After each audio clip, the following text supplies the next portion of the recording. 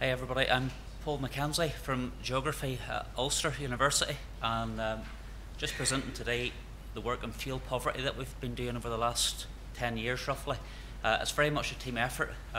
Professor Christine Liddell has been instrumental in all this work, and Dr. Chris Morris. So this is sort of giving an overview of what we've done over the last 10 years. So just to give an overview of the term fuel poverty has been around for about 40 years. Initially in the UK context. After a lot of discussion, it's generally seen as about 10% of the household income that's used to try and keep your home warm, well lit, hot water, nice warm rooms, etc.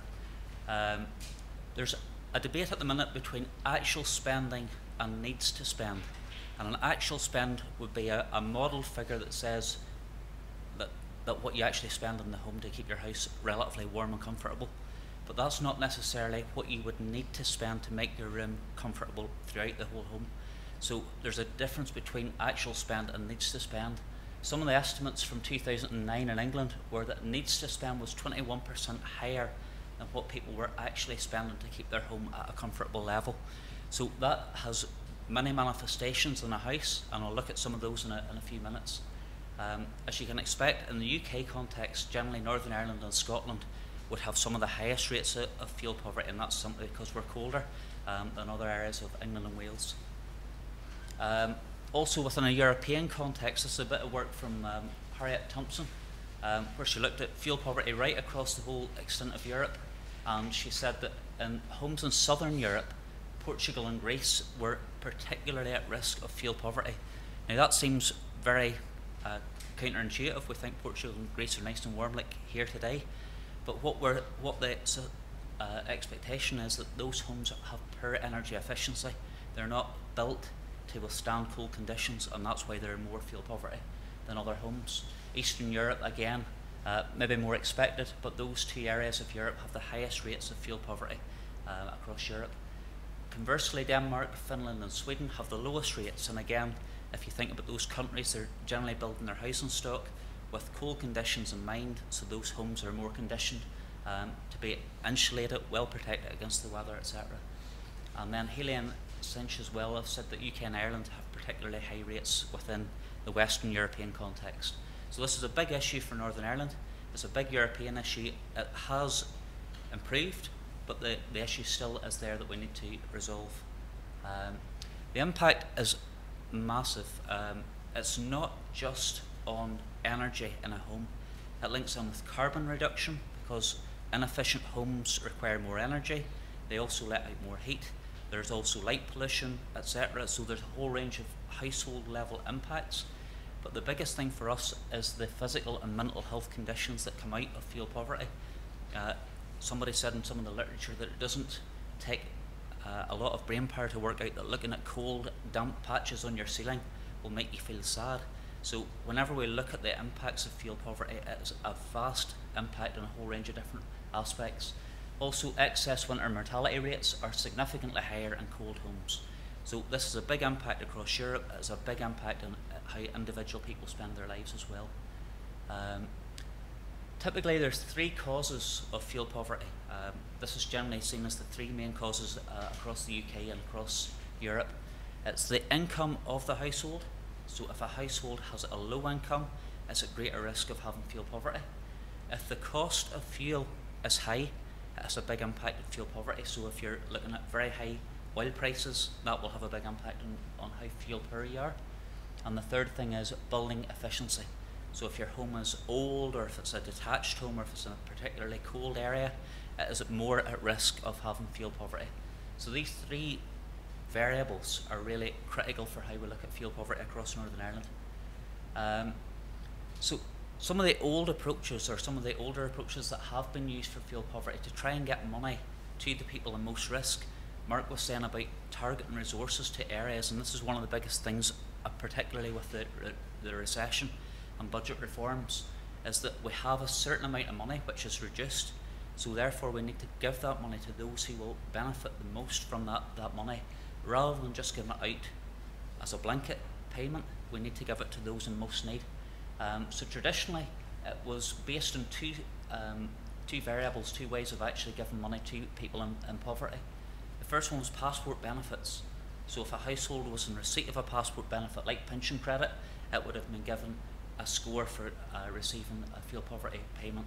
The second one would have been a vulnerable occupant, so somebody over 60, less than 16, or maybe had a disability in the household as well. And you can see from this scenario here, just an example that many people would have potentially then have missed out. Conversely, you maybe had people in their 60s who had no risk of fuel poverty who would still have been receiving some benefits in terms of fuel poverty payments. The other big one for us is work in pair. So you had a couple of people working in the home. They were working so much, but they were working too much to give them no benefits, but they weren't working enough to take them out of the poverty gap as well. So there's a whole range of ways by which what was done before was good, but there were more refined ways by which we could give money to those who were in more need of it. Those approaches that we can see there typically ignored building efficiency. So they weren't looking at loft insulation, they weren't looking at energy performance certificates. So there were some parts missed out. So what Professor Liddell and the team, along with myself, looked at this as a geographical basis. And you'll know that the census is made up of a whole range of different zones. You've got a ward, or you've got a local council, and every one of those zones has information collected for that area.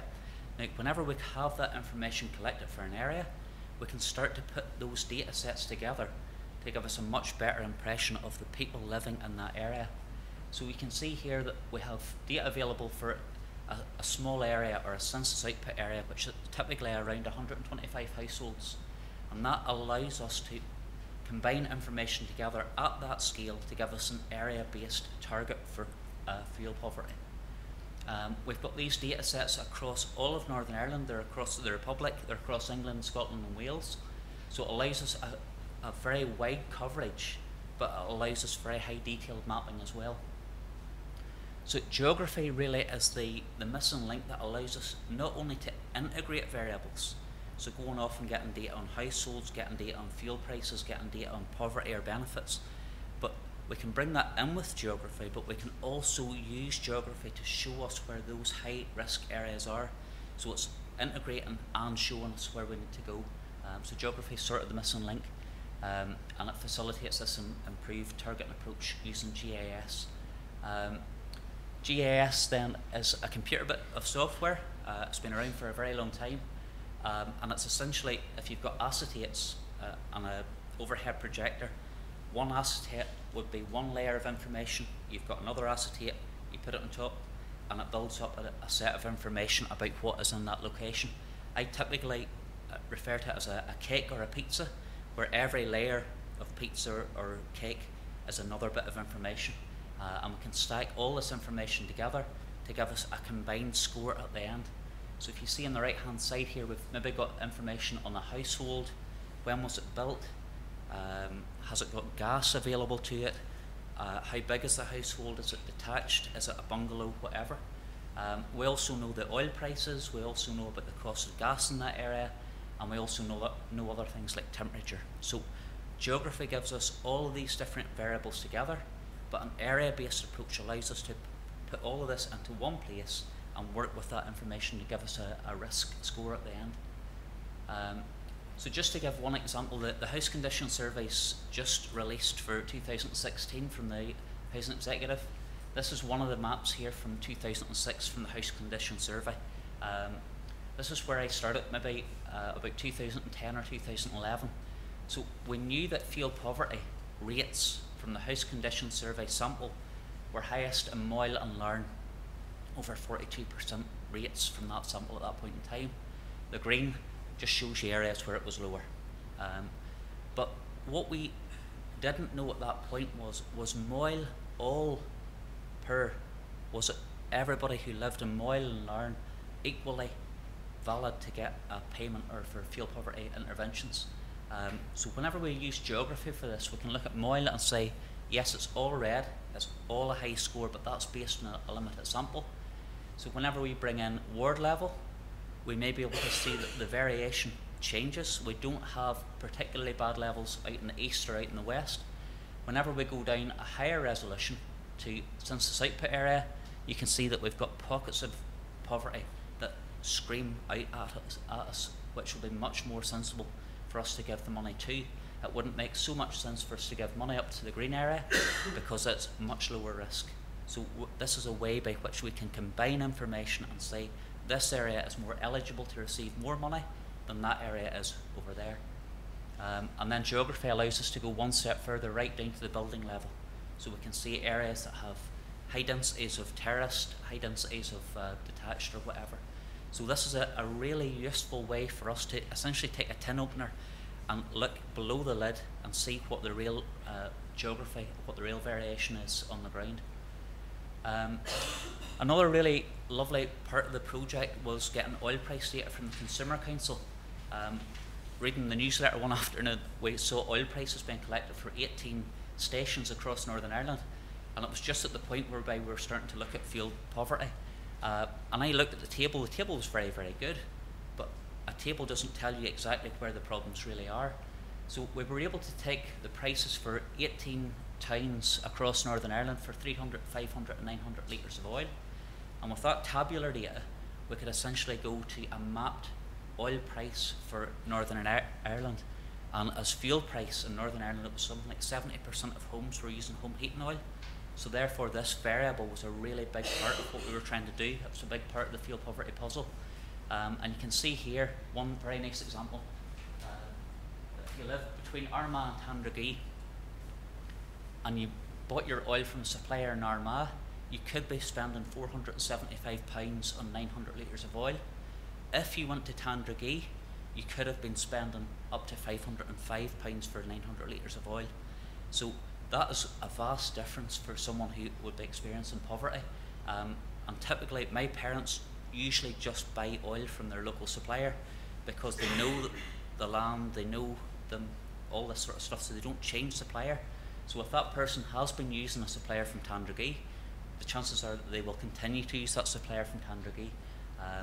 So those maps of price were really useful for us to try and refine the measure of eligibility for fuel poverty interventions across Northern Ireland. And then just an example, apologies if you live here, it's not intentional, but it's just to give you one example of how all this work comes together. You can see on the right hand side, this is some of the variables that we use to try and model where poverty would be high. You can see some in red, some in green. The red is referring to something that will give you a higher weight of fuel poverty. The green is referring to something that would be a lower weight of fuel poverty, so it would be a lower risk.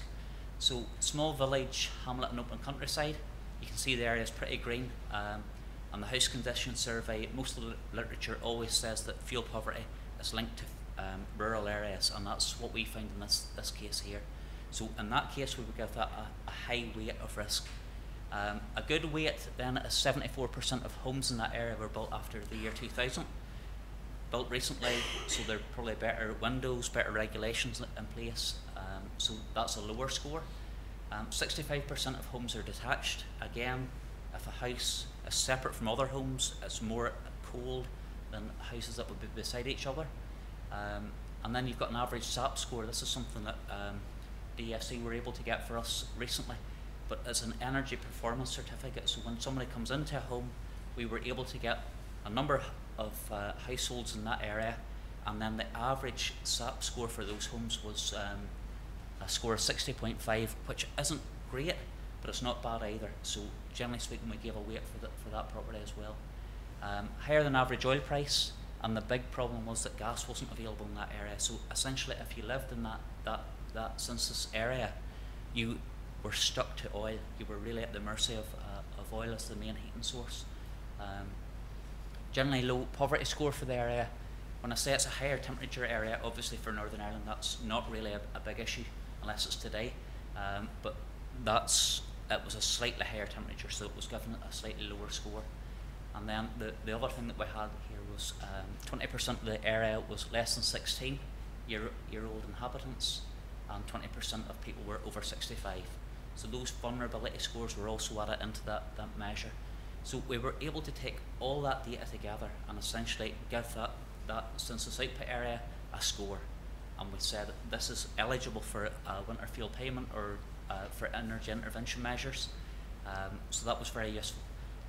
To give you an indication that, again, the beauty of Google Street View, and again, sorry if you know any of these homes, these are 2 of the houses that were in that small area.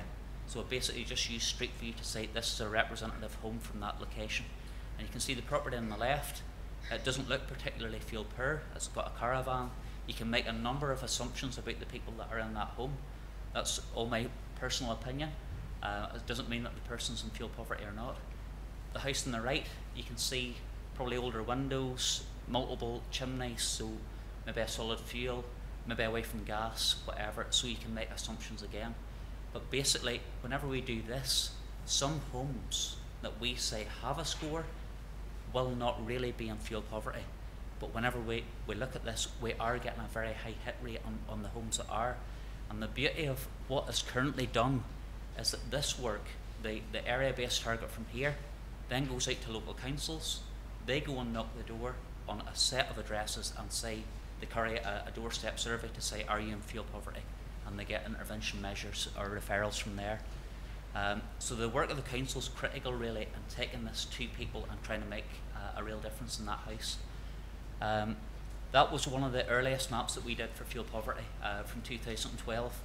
But basically it shows you how fuel poverty was in 2012 right across Northern Ireland. You had high areas in the Sperrins, you had high areas mainly in rural locations. But it was a very useful way of actually looking at a small zone and saying, we think this is your risk level for fuel poverty, and then it was useful to go on and actually help people by giving them new boilers or giving them referrals for window replacements, etc. The application then, just to finish off, funding was provided by OFM, DFM and Department for Social Development. We were given the opportunity to work with 19 councils who basically took census areas and they took addresses and went out to each address and they carried out a doorstep survey to see about insulation, income in the house, and they basically validated the model, and that was carried out over 2,000 households by council staff. And the area-based model was above 80% in accuracy, but it was still critical to send people out to the doors to actually say, are you suffering from fuel poverty or not? So it's a symbiosis between an area-based approach that takes people away from the approach, people that we know that wouldn't be at risk of poverty so much, but still refining and saying this is where we think most attention needs to go to. And as I say, majority of households were fuel poor with money and severe fuel poverty. So just to finish off, one of the nice parts of working in university is that you can talk to other people and try and build this further. And one of the nice parts of that is doing food poverty work. That's what we're currently trying to do as well as fuel. We're still very interested in fuel and food, but food's the new area that we're trying to develop. And from GIS we can map every Tesco, every Asda, and we can look at how close people are to that store. We can work out roughly basket prices, we can work out the deprivation of the area, and again it's this area-based targeting approach whereby we stack layers of risk and we then come out with a score that basically says someone is at risk of food poverty in that location. But GIS then enables so many different things to come into one place and allow us to integrate a map and then show where the greatest risk is at that point in time. I'm not linked to Cambridge Analytica or Facebook or anybody else, but this whole move with GDPR and everything, it could be a bad thing, it could be a good thing, but generally speaking, 15 years ago, trying to get data was very, very difficult and very expensive. Generally speaking now, with help of government departments, we can get really good data sets, and good data allows us to do good models. So it's essentially trying to get better information and integrate that to try and address the agenda from now on. Okay, so just to acknowledge Christine and Kristen Ryan and DFC and OFM, DFM and the councils as well. Thank you very much indeed.